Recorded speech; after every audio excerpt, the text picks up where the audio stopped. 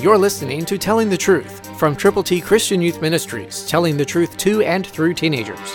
Here is Triple T founder George Dooms. Believe on the Lord Jesus Christ. God's Word has wonderful promises and instructions and directions. Listen to Philippians 4:6, New King James Version. Be anxious for nothing, but in everything by prayer and supplication, with thanksgiving, let your requests be made known to God. That's His promise. We have to fulfill our part by doing what God says to do. Do not be anxious. Anxiety is a very difficult thing to put aside. Because we get anxious, we don't know. We have a bunch of questions, yet God is all-knowing, all-powerful, omniscient, omnipotent, and we need to trust Him completely. Yes, it's difficult, but God's Word tells us to do it.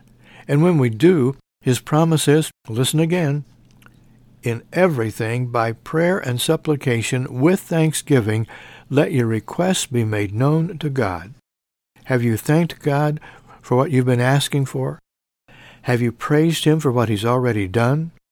Are you expecting more answers from Him? Keep praying, keep trusting, and don't be anxious.